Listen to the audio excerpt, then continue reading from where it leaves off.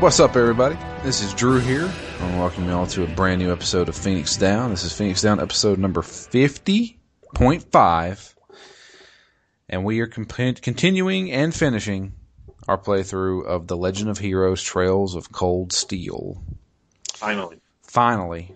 It's taken forever to not only beat this game, but to actually get together to record. It feels like it's been twice as long. Yeah, it does. So it's but we're finally here, and I have Matt with me tonight. Hello. So yeah, Trails of Cold Steel. The last thing I remember we was talking about, we were still in chapter 6. We were at the end of chapter 6, where there was something going on at the mines. You remember that? Yep. The Sashin mines? Something like that. The mines that were, we find out are actually ran by somebody that we know. But the mines, something's going down there, because what they did was they used the fire at the factory as a diversion. And so, we decided to go to the mines. Yeah, shit really started picking up here at the end. Yeah. So, make it to the mines. We kind of found out they were actually ran, and they're influenced by the nobles.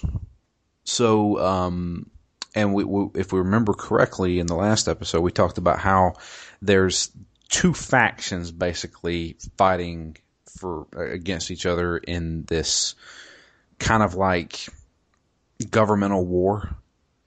You got the reformists, like Machias's dad, and Machias's dad's the guy, the Viscount, who runs the Iron and Blood guys. So the people, Milliam works for this guy, against the nobles, basically the king, queen, stuff like that, and the corrupt nobles of Erebonia, basically.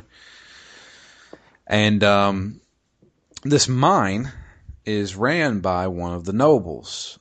Just so happens it's ran by one of our classmates, a second year student, which I don't even know if we've talked about her in this series of podcasts. But there was 3 people that we met that were upperclassmen of ours. The first one being Crow, who eventually joined our party. He got held back, so he had to join class 7. The mechanic guy, what was that guy's name? Shit, what's his name? For the life of me, I can't think of it. Well, anyway, it was a mechanic guy. The 3 of them were friends with each other. They knew each other from the first year that they went to the academy. And, you know, we've learned who they are and became friends with them as well. And the third person is a girl, who her father is one of the 4 great houses. He's the leader of one of the great houses. I'm pretty sure.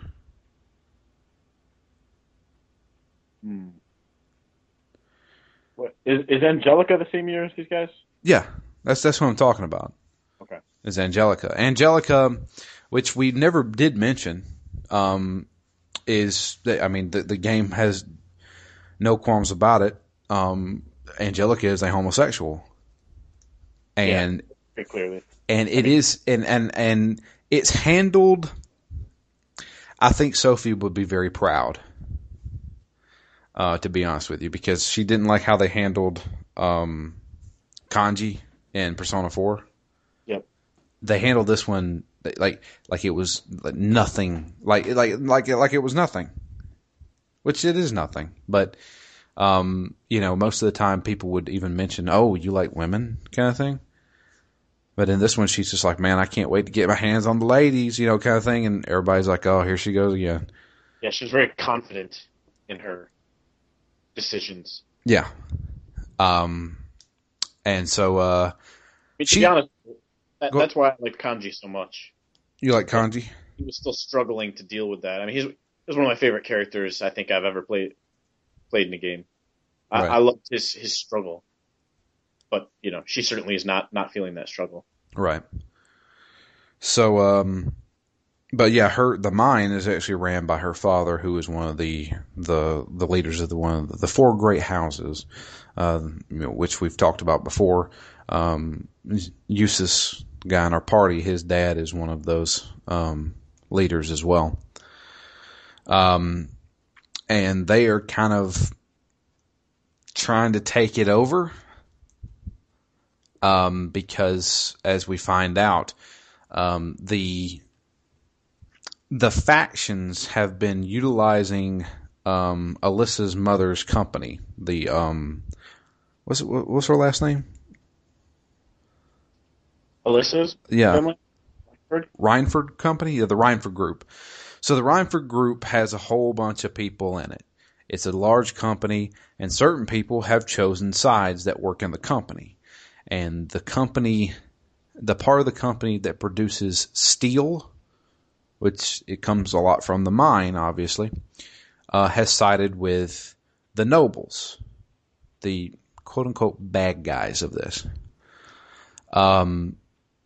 So what they have been doing was behind people's backs, they have been supplying the nobles with basically free steel. In order to, when we don't exactly know what they're making, but we find out a little bit later. And they're obviously, like, everything's kind of boiling to a head here. So the military police are there, and then the Imperial Army is there.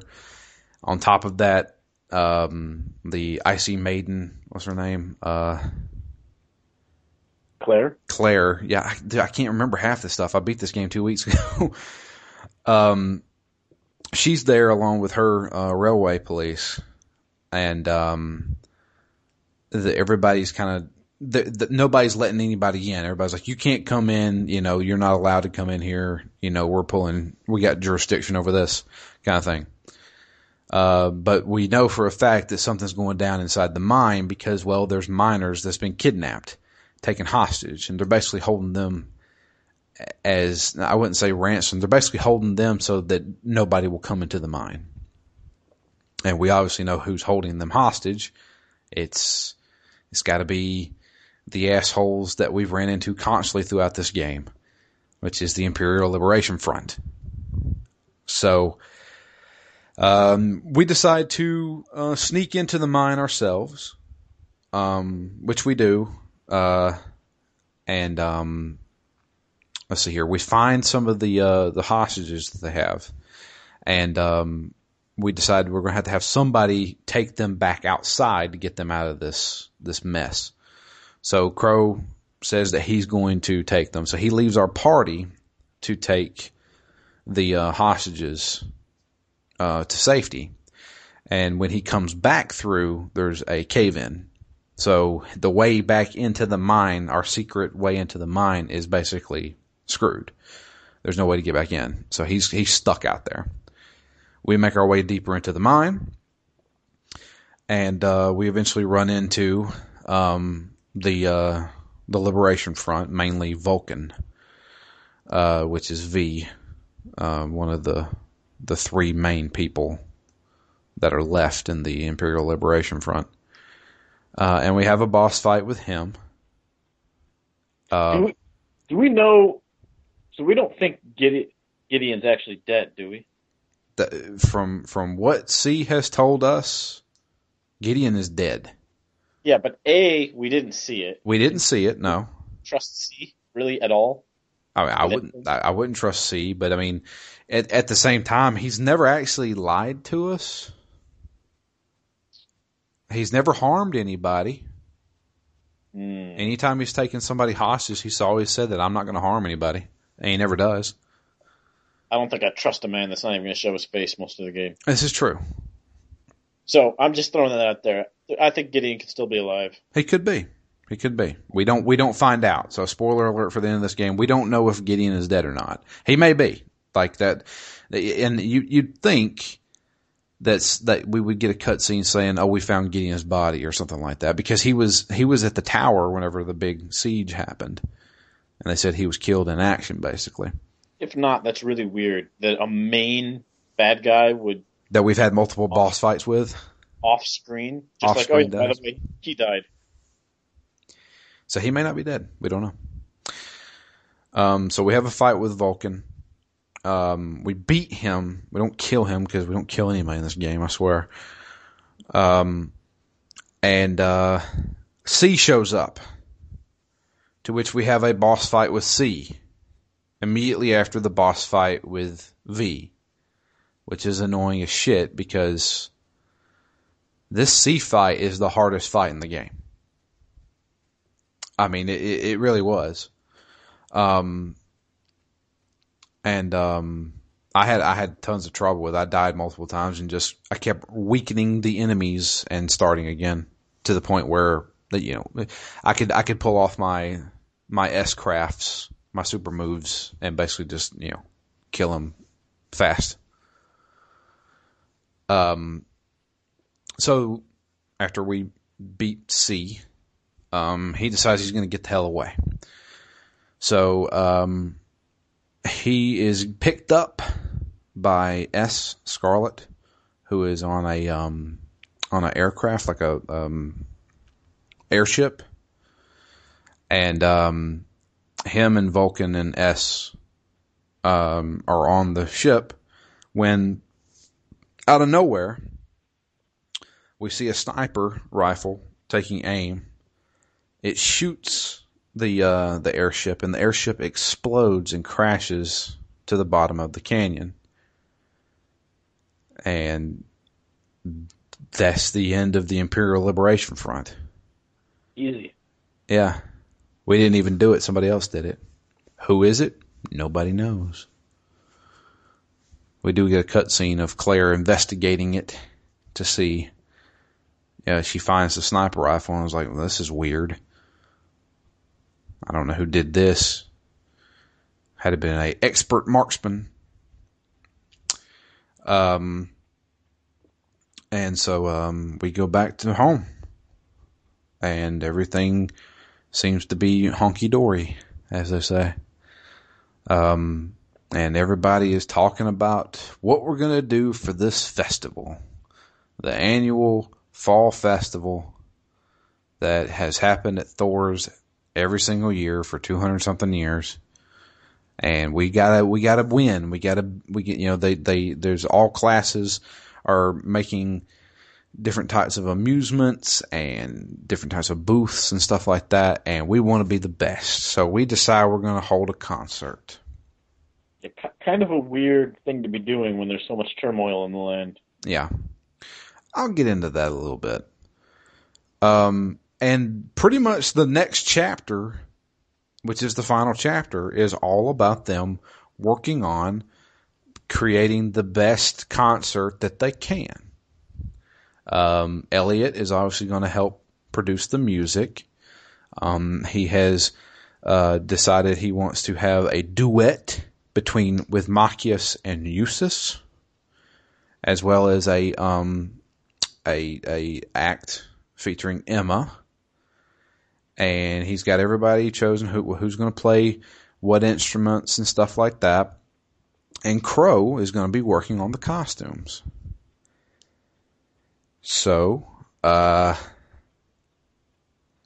everybody's all concerned about that.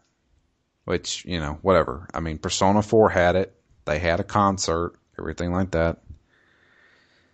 And everything's kind of leading up to this festival. And we don't hear anything about anything during this time.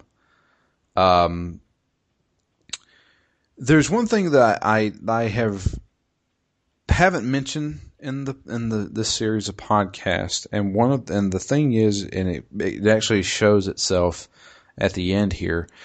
There was a woman, an announcer, who hosts a radio show called Odd Bin Time.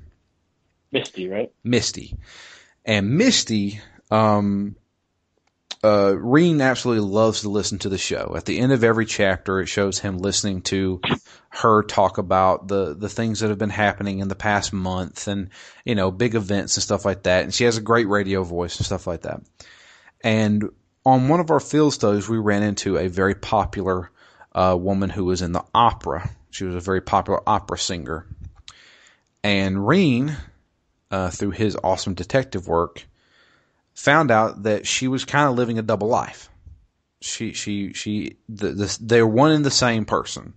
This very famous opera singer likes to disguise herself as Misty, who is a radio DJ for a very small radio station in Trista. The small town of Trista has its own. She likes doing it. She told Reen that it's something that she's always liked to do, and she likes to get. It's like an escape from her fame, basically. Yeah, I guess I can understand that. Yeah. So she does that, and he realizes it from her voice, because he's like, you sound a lot like that opera singer. And she's like, ooh, well, come to find out, I am that opera singer. Please don't tell anybody, kind of thing. And it was an ongoing thing throughout the game that he would run into Misty or run into the opera singer and be like, hey, how you doing, kind of thing.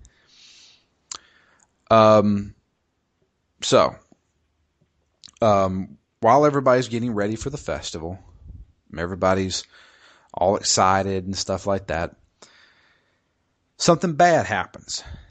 And that thing being Crossbell, which is it's the buffer between Erebonia and a rival country. It's basically a city-state or a city-country.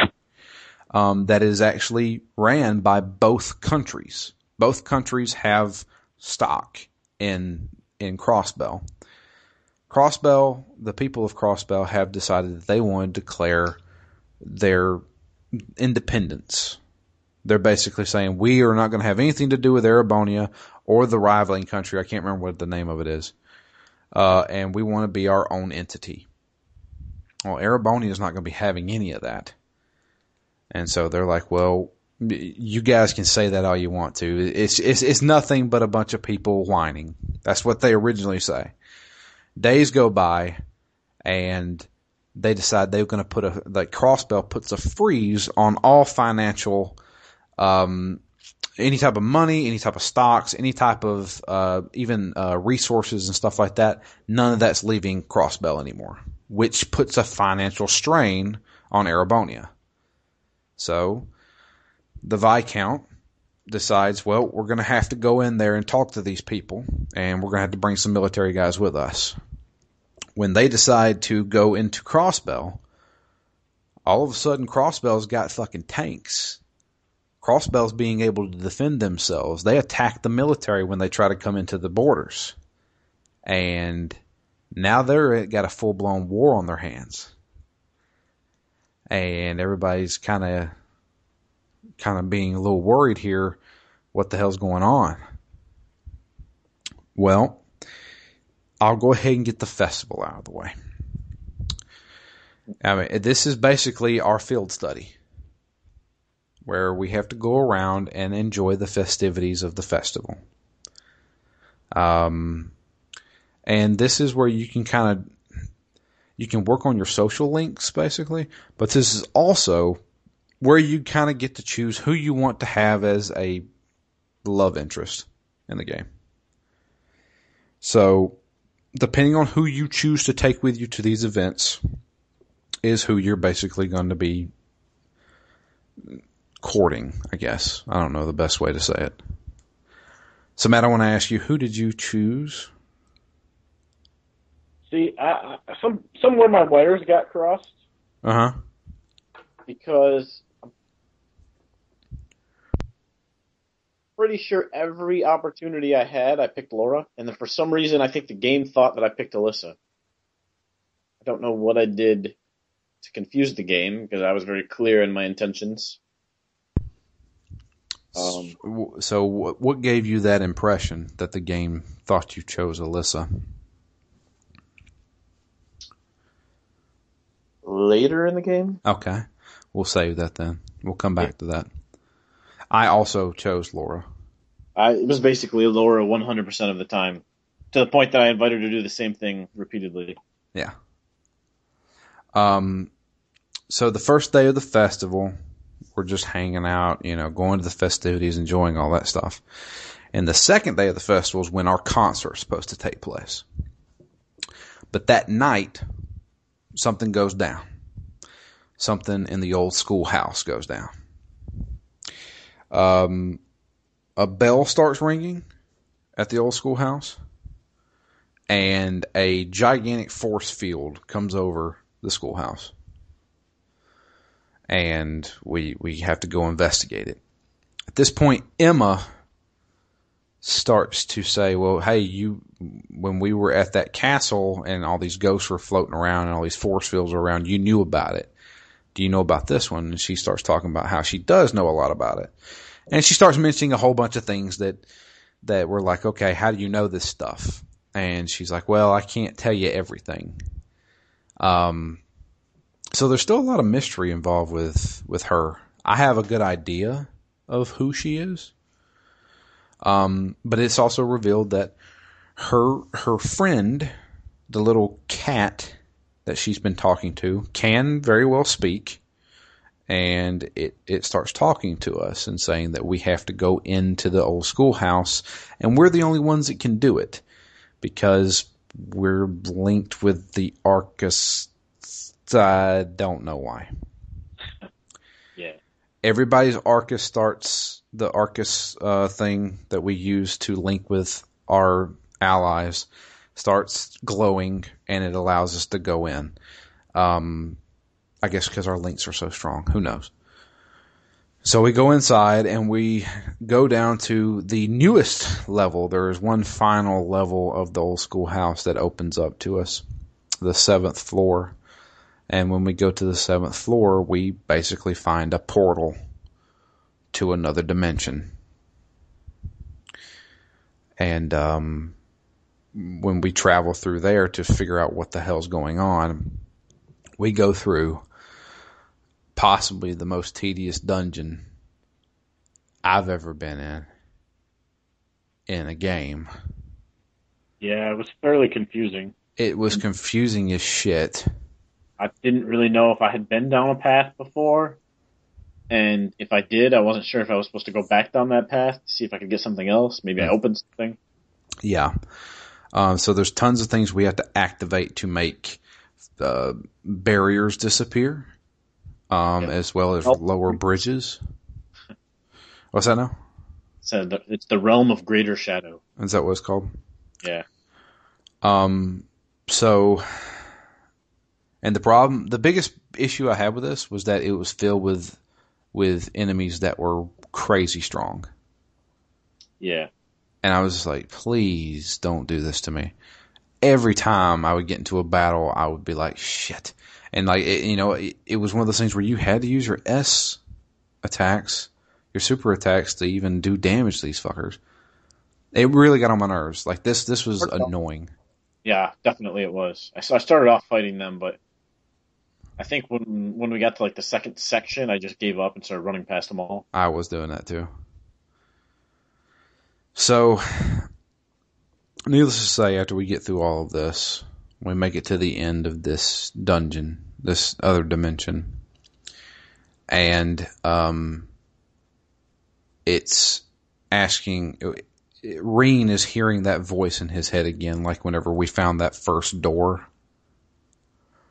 And it was saying, the Awakener is here. And do you seek the power and stuff like that?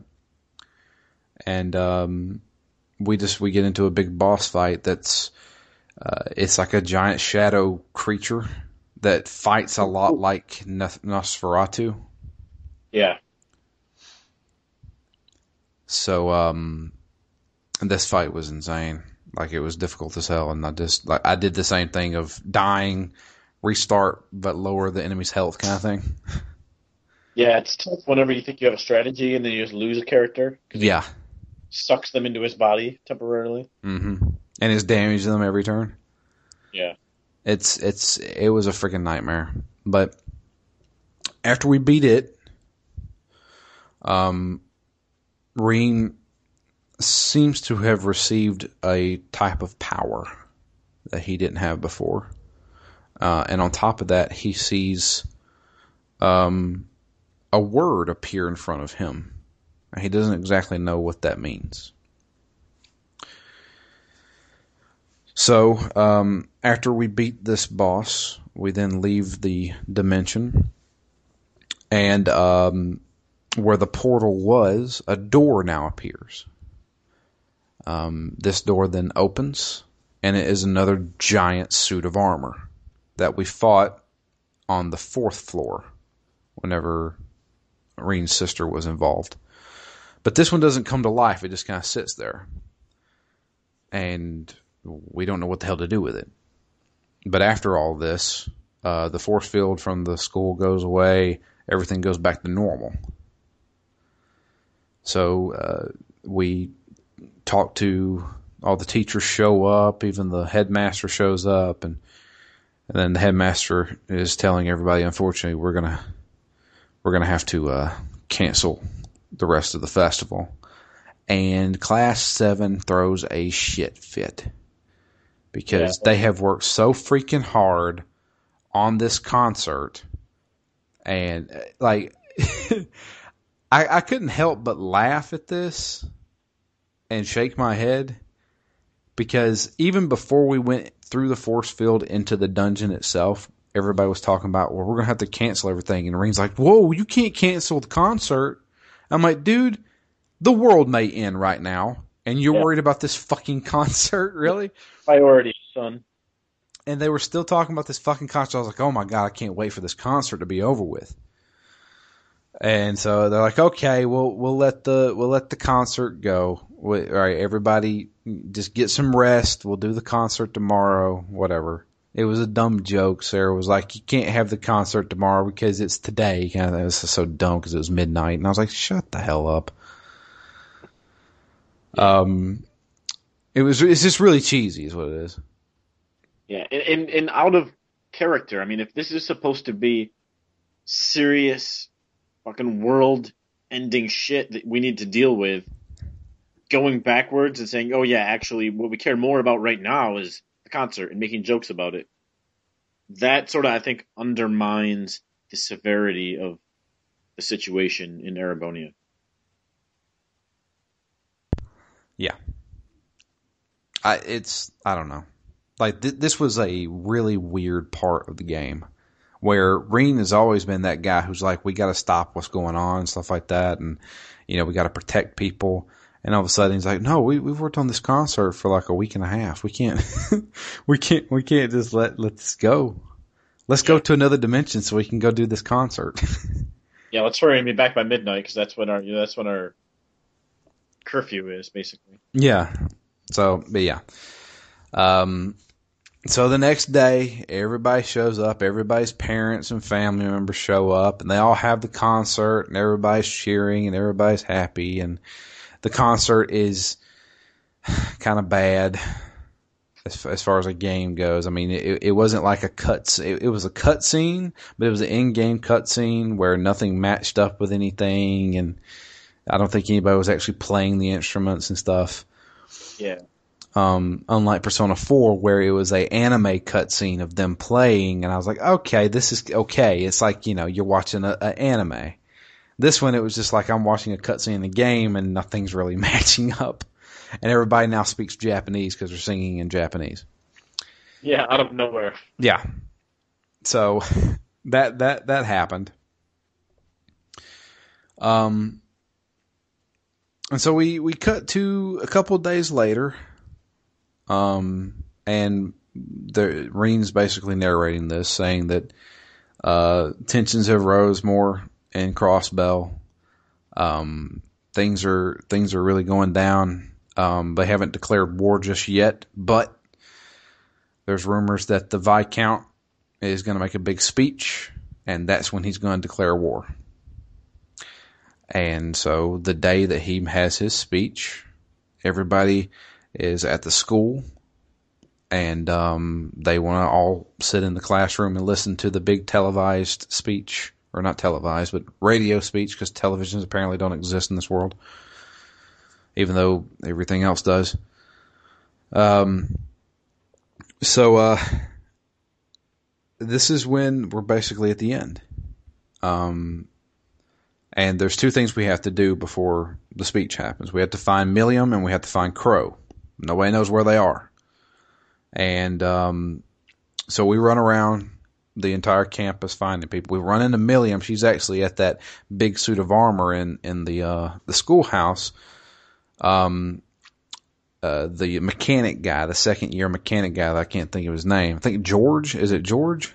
Georges with an S. Okay, Georges. He's trying to study it, and we talked to him a little bit, and he's like, I have no idea what this thing's made out of. It's a material that I've never seen before.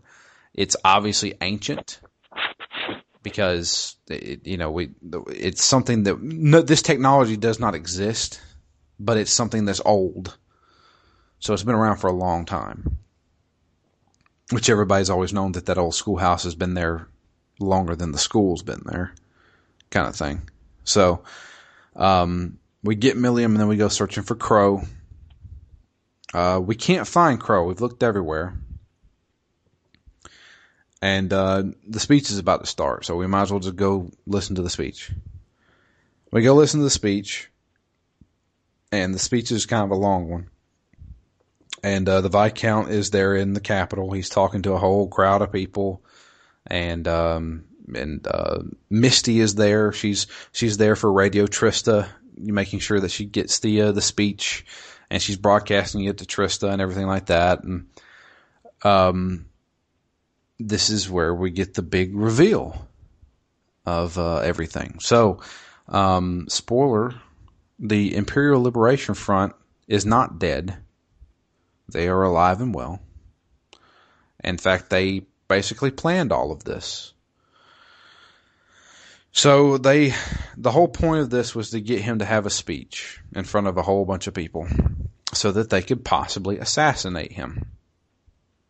So, C is there. And he has a big, long sniper rifle. And he is aiming from what seems like a mile away. Yeah. At the Viscount while he's giving his speech. And Milliam has a revelation. She realizes that she's been duped. She thought that she could stop this in time, but unfortunately she was bested by C. And she now realizes who C is. And it's revealed that C is actually Crow, our classmate. Dun, dun, dun. Yeah. And he while the Viscount is having his speech, Crow takes aim, pulls the trigger, and shoots him directly in his heart. He falls over, not necessarily dead yet. Some people rush to save him. I think they try to give him medical attention. Crow is then found by Claire, the railway police chief. She's holding him at gunpoint and talking to him. Basically, he's like, yeah, this has been the plan all along. And everybody's starting to realize, oh shit, like they're thinking back of like Crow has always been in town, even whenever he wasn't in our class. He's always been in town doing something on his own. He's always been anywhere where bad shit happened. And everything's kind of like falling into place. Everybody's starting to realize, oh, it was him all along, kind of thing. But Crow still has one other trick up his sleeve. Not only does he have the Imperial Liberation Front, he also has decided, he's been siding with these people the entire time. The nobles, the four great houses, have decided to join forces with the Imperial Liberation Front. In fact, they kind of hired them to do this. Take out the Viscount and basically stop the Reformist Party. because they want to take this stuff over. So basically, they even created this turmoil in Crossbell just so they could get the Viscount out of his shell so they could kill him. Crow then narrowly escapes, because he has the Imperial Army on his side now. And he escapes because, remember all that steel that they were giving to the nobles? The nobles were giving away? Mm-hmm. They were using that to create these gigantic mechs. He jumps onto a mech. Basically Xenogears. Yeah. This game turns into Xenogears, which I didn't think we would ever bring up on the show again. But hey, you can't escape it. But yeah, so he jumps onto a mech and gets away. To which he brings in a fucking army of mechs into the capital of Erebonia and starts decimating guys. Yeah, it's some kind of invasion. Yeah. These mechs can destroy a armored tank in like one hit. So, and the thing is when this happens, we don't see, like, the Class 7 is at Thor's Military Academy in Trista. They don't see him get shot, but after he gets shot, they're listening to it on the radio through Misty. And then Misty starts talking to Class 7 through the radio broadcast. And she's like, well, you guys can't really see this, so I'm going to go ahead and let you guys see it. So she literally, she makes a screen appear on the blackboard that they're standing in front of, and they're able to see this carnage happen in real time. So, question. Yeah. Does this universe have any rules? I don't think so. Anything that anybody wants to happen just happens. Well, apparently, when that happens, Emma mentions, she said that is a very powerful incantation from some kind of school of witches that she's very familiar of. And she remembers now where she's seen Misty before. She's one of the top witches of the school. So Misty is also working with the Liberation Front. She's quite busy. Yeah. And she basically infiltrated Trista as a radio host so she could get close to Class 7. Because she wanted to keep Crow basically at arm's reach. Shit's crazy, man. So we're watching this through a magical TV. Shit's going down. Mechs are destroying stuff. The city's being overtaken by the Liberation Front and the Imperial Army. And there's one other thing that they have to do. The Liberation Army sends some of their best to Trista. They fly to Trista in their little mechs. They go faster than a train, get there in 10 minutes. They're there to destroy Class 7. Because Class 7 is the final link in this entire thing. If there's anybody else out there who could possibly stop them, it's Class 7. And Crow's not playing around. He's not taking any chances. We need to destroy these people. But on top of that, there's another thing that he wants. So we decide we got to protect the school. We got to protect all the classmates and stuff like that. So we go outside. When we go outside, there's two mechs waiting on us. One of them's just a standard guy. The other one is Scarlet. She's there in a mech, and she wants to fight us. On top of that, the teachers, Sarah, hell, even the headmaster, they're all forming up a party and fighting up against the mech, and they're actually able to take one of them down, but it's taking everything they got. Even Alyssa's maid, kind of find out she's a badass who used to be a mercenary. They're all fighting, and so we decide we got to fight too. Everybody in this game is a secret badass. Yeah. So we take on the one guy in the mech, right? And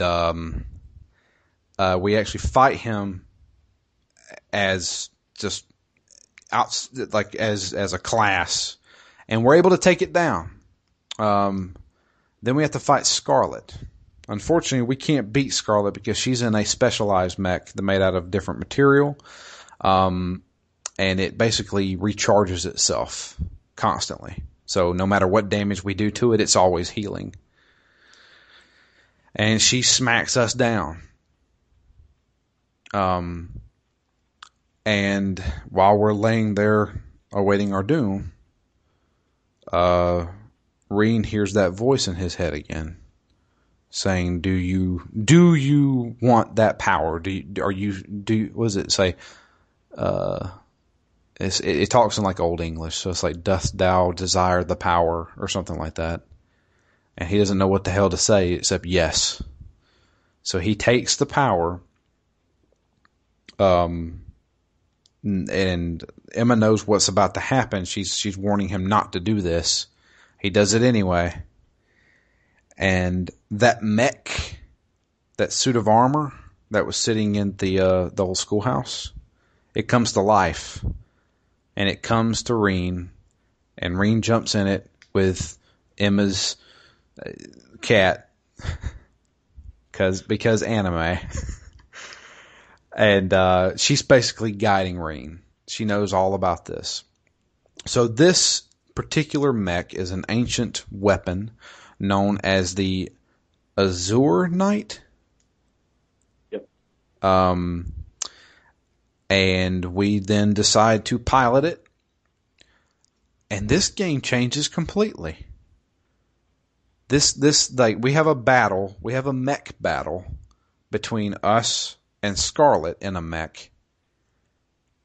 And this even the combat changes. This literally turns into Xenogears. Yeah, pretty much. And it's kind of like a rock paper scissors thing, where if you depending on what stance they're in, we can do a stance as well. It basically it's a lot like Pacific Rim, where the mech basically takes on the psyche of the pilot. So whatever the pilot does, the mech does as well. And so Reen knows how to fight from the school of the 8 leaves, kind of thing. And so the mech literally does 8 leave school unarmed attacks and shit like that, which I thought was kind of cool. And so we take down Scarlet, unarmed in a mech while she's got like this sword, beat the hell out of her. And her mech basically falls over. And then Crow shows up. C himself shows up. And he's in his own specialized mech. He's in another ancient mech as well.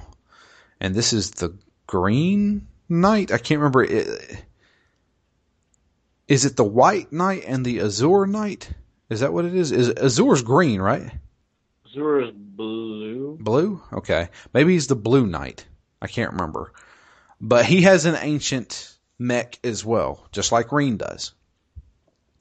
And he says that he's been piloting this thing for 2 years. He knows exactly what to do. He knows he can beat us. But he gives us a sword. Because he says, I want a fair fight. I want to see what you're made of. So, we have another mech battle. Which I really like these mech battles. These are actually really cool. We are able to beat Crow, but then Crow, like he says, I've been piloting this thing for 2 years. I know exactly what to do. He recovers and deals a devastating blow to Reen. Reen's mech falls over, and he's surrounded by his classmates. His classmates basically guard the mech from getting destroyed by Crow. And this is where we get our nice little cutscene of whoever we decided to have date us. And I got a little cutscene of Laura looking into the mech saying, I believe in you, you're going to save us all kind of thing. And I guess yours was Alyssa? No, I don't know. I thought it was Alyssa, but I just checked my trophies and it was Laura. Okay. I think what happened is at that point when you could pick people to go with you, I went like Laura, Alyssa, Laura, something like that. Right. So I had her. She was like, I believe in you kind of thing. The issue, though, is that the mech has sustained some critical damage, and it can't fight right now. The only thing it can do is redirect all its power to escaping. So, against Reen's wishes, because the mech says it has to protect the pilot no matter what, it decides on its own to fly away, leaving basically the rest of Class 7, his classmates, unarmed, very vulnerable, standing next to Crow in a full powered up mech. And it flies away and Reen screams, I can't leave. And fucking credits roll.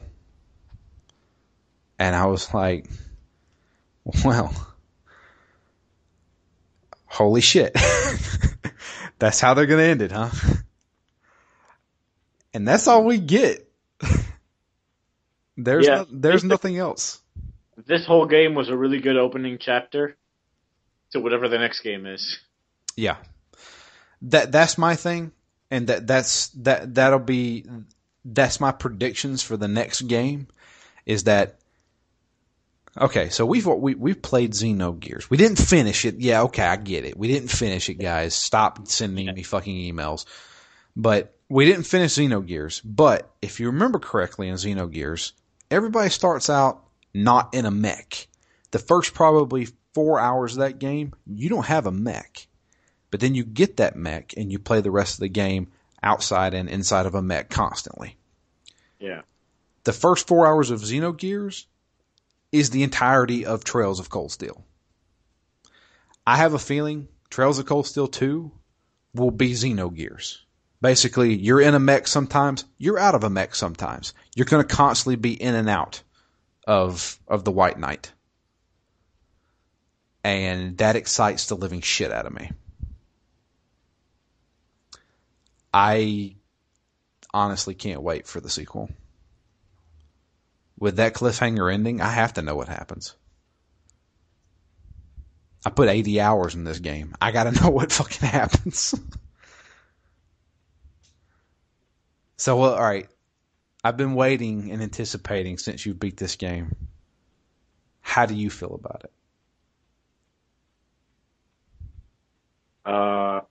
Disrespected. Okay. By the game. It's bullshit that it took me 66 hours to get through the first 4 hours of a game. That being said, the ending was pretty fucking good. Yeah. And did you suspect Crow? Not really. I mean, it never crossed my fucking mind. I thought about it for a minute when I was after our last recording, and I was like, whose fucking name starts with a C? I'm like, I guess it could be Crow. I guess it could be Claire. But neither of them felt right to me. And then I thought maybe when he left during the cave-in, when he left to escort the miners back. But I don't know. I guess I kind of thought it, but I wasn't. At the time, I wasn't thinking that Crow. I wasn't thinking about C at all at that moment. Yeah. And I'm like, oh, that's weird. That's a little suspicious that he left. I mean, it's kind of a convenient cave-in. I don't know what's going on. But then and then later I was like, oh shit, yeah, that makes perfect sense now. Yeah. So I don't know. I kind of flitted on him and Claire, but neither one of them felt right. So I didn't really think either of them were C. That kind of surprised the shit out of me.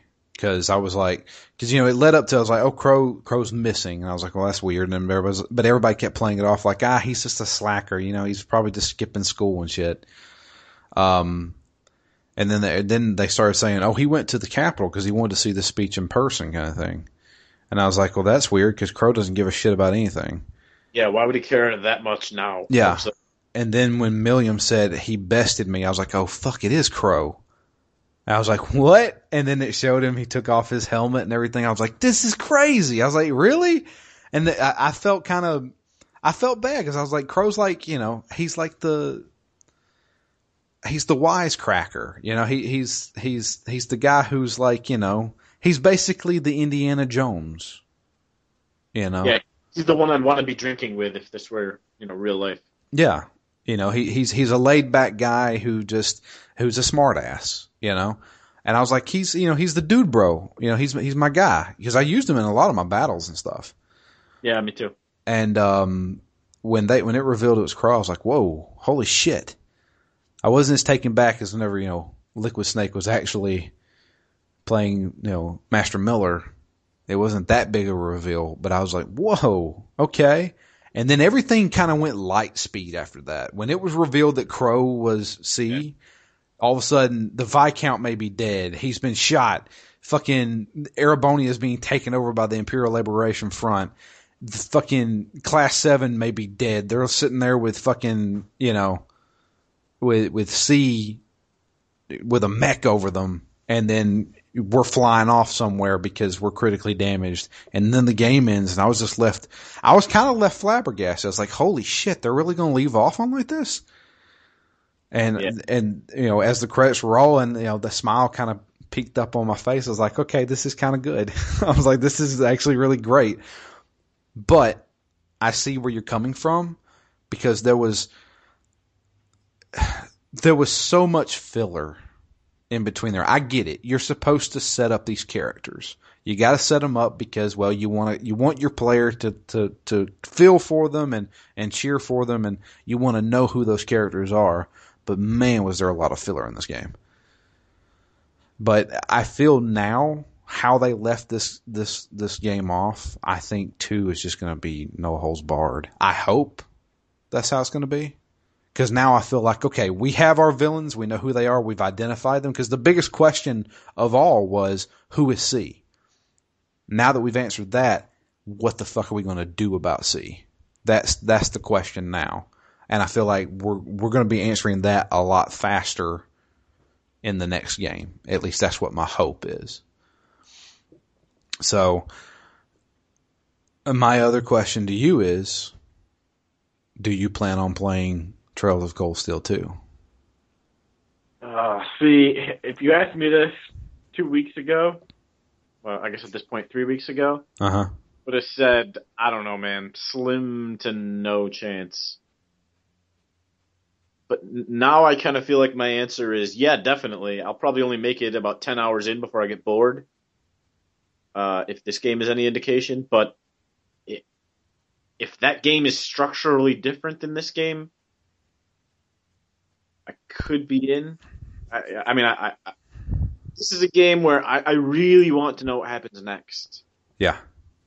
But if it were like this game, I knew that, and I knew that the end was good in that game, I don't know that I would sit through another 70 hours for it. If I read, I'm not even going to say reviews because I don't care about the score. I just care about whether the pacing's better. Yeah. I need this game to be better at one thing, and that's a big fucking thing, but just one thing. Well, you can definitely ask Jay because he is going to be reviewing it when it comes out. I have it pre-ordered. It's ready. I will be there day one for this game because it's like the way they left off, man. I got to know what happens next. Yeah. And I really hope that they pick up right. I hope they pick up right where Reen is flying through the air, screaming, "I need to go back." I want there. I don't want. Here's what happened, a few months ago or some bullshit like that. I want it to be basically, we went to a commercial break and now we're back. Yeah, it took forever to build some momentum. Let's not lose it. Yeah. So hopefully it does that. Either way, I'm playing it because I'm invested now. There's issues with this game, but I think this is a great game. I think that the combat system is fun. They did do a lot of cheap shit at that last dungeon by just throwing you monsters that you don't want to fucking fight and stuff like that. But I mean, I think that there's a ton of mechanics that are really fun. I do like the characters in it. Some of them are a little lame, but I mean, I like the villain. Crow seems like now it's not like C was never a smartass, but now it's been revealed that it's Crow. It's like he's like C's now a smartass who is cocky, but at the same time he has this respect for Reen. Yeah, this was the one part where I wanted the game to slow down a little bit because I wanted, and maybe Reen said this explicitly, but I wanted that sort of back and forth. Is he as bad as he seems? Or could he be, mixed emotionally? Might we be able to convert him back to our side? Or is he too far gone? Or was he always gone? I guess he was always gone, but. That's the thing is like, cause Reen even asked that. He's like, don't you feel anything from this? He asked him, he's like, is this, I mean, we spent months together. We did field studies together. We fought together. And you're just going to do this? You're going to betray us like this? And he's like, I've never been on your side. Yeah. Is what he said. So it's, he pulls a Shalashashka moment. So, but yeah, I thought this game was great.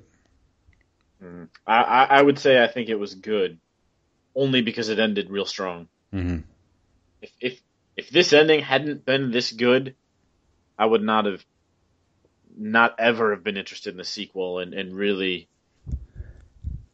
question my life decisions. Put 70 hours into it. Oh, jeez. I got time to take a shit. I definitely don't have time to play 70 hours of a game that I don't. But in the end, that this ending redeemed the game, although a lot of the concerns that I had from last week, I guess, just get pushed back a game. Yeah. Because of all the, it's easy. Oh, all of a sudden now there's mechs and there's magic systems and people can make magical TVs on the wall. There's no structure in place. There's no rules. And as much as anything could happen is kind of an exciting proposition, it means that nothing really matters. If anything, something bigger could just happen next. Like, no, I don't feel like anybody's even really been on the verge of death or the verge of really maxing out what they could do to affect the world, because there's always something bigger around the corner, not in a broadly expanding kind of way, but just kind of whatever they need to do, they'll just find a way to shoot it. Yeah. It'll be their magical waves. Orbital waves, yeah.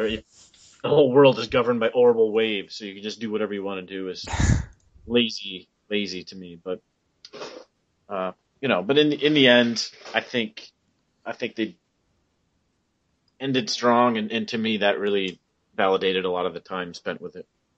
Gotcha. The same way the characters, like I think the reveals, not the reveals, but just sort of the the background and getting to know the characters, I think was necessary, paid off in the end, but not necessarily like the way they did it. It was kind of formulaic. To me, that's kind of the whole game. I like where we got to in the end, but I don't really like the way we got there. Right. Oh, there you go. Unfortunately, one other thing, I got really excited today because the new Game Informer came and they have a preview for the second Trails of Cold Steel. Yeah. And I glanced over it quickly. I thought the funniest thing was it says that the game we just finished playing, Trails of Cold Steel 1, is a fun school simulation. Which I don't know if I really got that out of this game either, but yeah, no. There was some school in there, but kind of. Yeah. I don't know.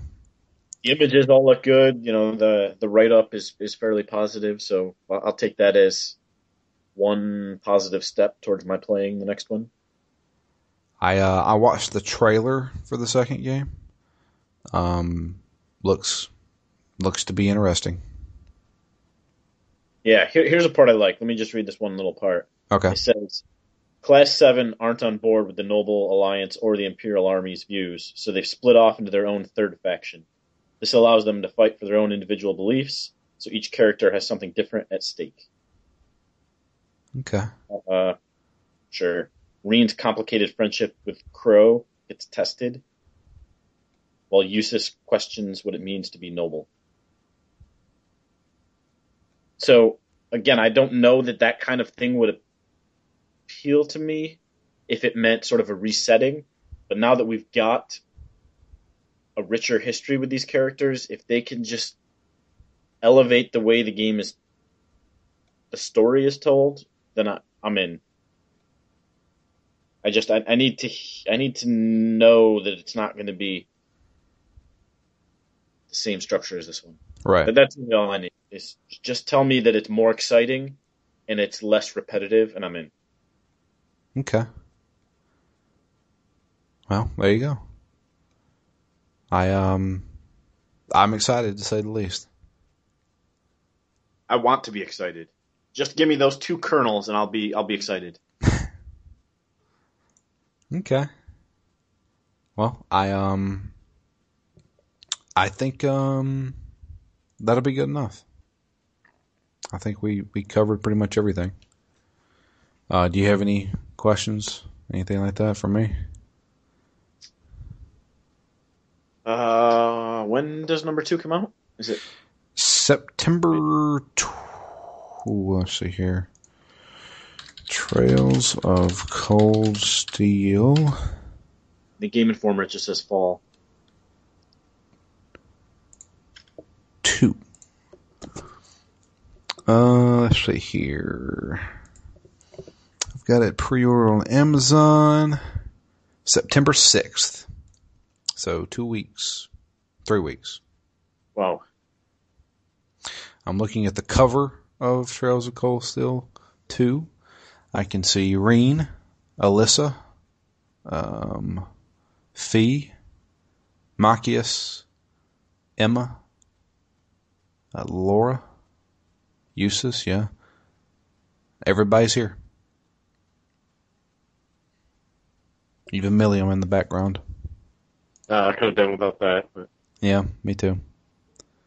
And it looks like they have that airship that Prince Oliver created in the background too. So was it? Was it the Consequence? It might have been the Consequence. I can't remember.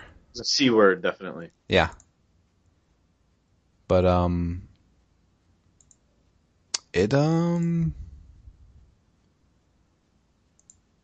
don't know. I'm totally down. Oh snap. Spoiler alert, but I'm looking at a screenshot and it looks like Reen's sister joins the party. Oh. Elise? Mm-hmm. Because I see her doing a super move. Interesting. Cool. See, I also wonder if I played through 2 or 3 boring games all set in the same universe, if that would be enough context to where even a kind of a repetitive game, not traditionally exciting game would just be richer because there's so much more backstory. Because I get that even a little bit in the slow parts of something like Game of Thrones. Right. Even if it's slow, there's all the context around what you're doing. I don't know.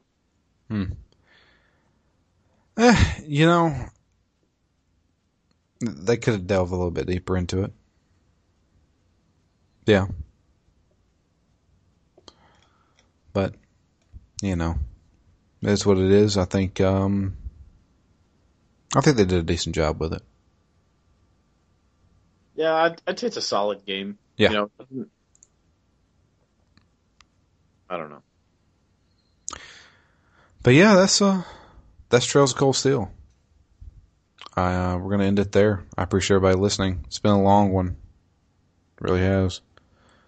And I would like for you guys to send us an email about it if anybody out there is playing along with us.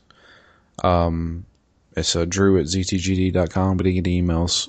But I'll definitely read it off on the show. You can follow us all on Twitter. I am at DML Fury. Matt is at REMGS. And the podcast itself is at ZTGD Phoenix Down. Finishing up Trails of Cold Steel, we then move on to another RPG for the Year of the RPG. Rogue Galaxy, which I've put all of 10 minutes into. I was going to ask you if you started it yet. I did start it. I did the first battle. And that was about it. I saved because it taught me how to save a game. And then I was like, okay, I'm going to stop here. And that was about a week ago when I did that. So I probably forgot everything that it's taught me so far. But yeah, level 5 game from the PlayStation 2. Which immediately perks me up. Yeah. You've put some hours into it. I know you have. Yeah, I'm about 8 hours in. Liking it? Yeah. I mean, the short impression so far is that I kind of fucking love it. Really? Yeah. So let me ask you this. You play on the PlayStation 4, right? Yep. Have you found a way to make it widescreen? I have not tried. I was about to say, have you even attempted to? I haven't, because my first impression was, damn, this game looks sharp. I don't want to stretch it. Yeah. Yeah, I think I may leave it like that too. I was just curious if you can actually make them widescreen. Yeah, if I could make it widescreen without distorting it too much, I would rather play that way. But, you know, a couple hours in and I didn't really notice it anymore, and I'm more impressed with how sharp it looks than I am wishing it was widescreen. Right. Okay. I was just curious. But yeah, so that's our next game. Are we recording? We're recording next week for that? Yeah, I mean, I could do this week, but you might want a little. Yeah, we'll just do it next. We'll just have it next week because when am I going to play this? That's the bigger question. I'm going to try to get in a lot this weekend, at least. So, but yeah, we're going to be working on that. Then we've got the next 2 games set up. So we got Rogue Galaxy. Then after that, we're doing Danganronpa 2. And then after that, Halloween is upon us, and we are doing Eternal Darkness. So, get excited. At least I hope so. I hope I don't screw up like I did last time. That was Last Gen Podcast's Xenogears. Yeah, that was Last Gen's Podcast Xenogears, yeah. We never finished the... Well, no, yeah. We finished everything. Persona 3, we kind of didn't. You got the bad ending. Yeah, there was also one that we never even got close to finishing. Oh, yeah, Deus Ex. 1 and 2. Oh, yeah. We were like, let's do Deus Ex. No. That game's too hard to do. How about Deus Ex: The Invisible War? That game kind of sucks. Not really playable. It's tough because that's the game I feel most guilty about. Like, I wouldn't be able to make eye contact with Deus Ex because I love it so much and have completed so little of that universe. I am a gigantic fan of Human Revolution. Yeah. I thought that was a absolutely fantastic game. One that gave you multiple choices to do and different ways to handle situations and stuff like that. That game is brilliant. Yeah, I actually just reinstalled that yesterday in hopes that I can finish it before Mankind Divided comes out. I was about to say, you only got, 3 weeks? 2 weeks? Yeah. And then September, I think? Yeah. I'm definitely going to play that. Yeah, I really want to. So, but yeah, that's it for us. I appreciate everybody listening. We'll be back next week, but until then, I am Drew. And I'm Matt. And we're out of here. Hope you guys have a great one, and we'll be back next week with the beginning of Rogue Galaxy.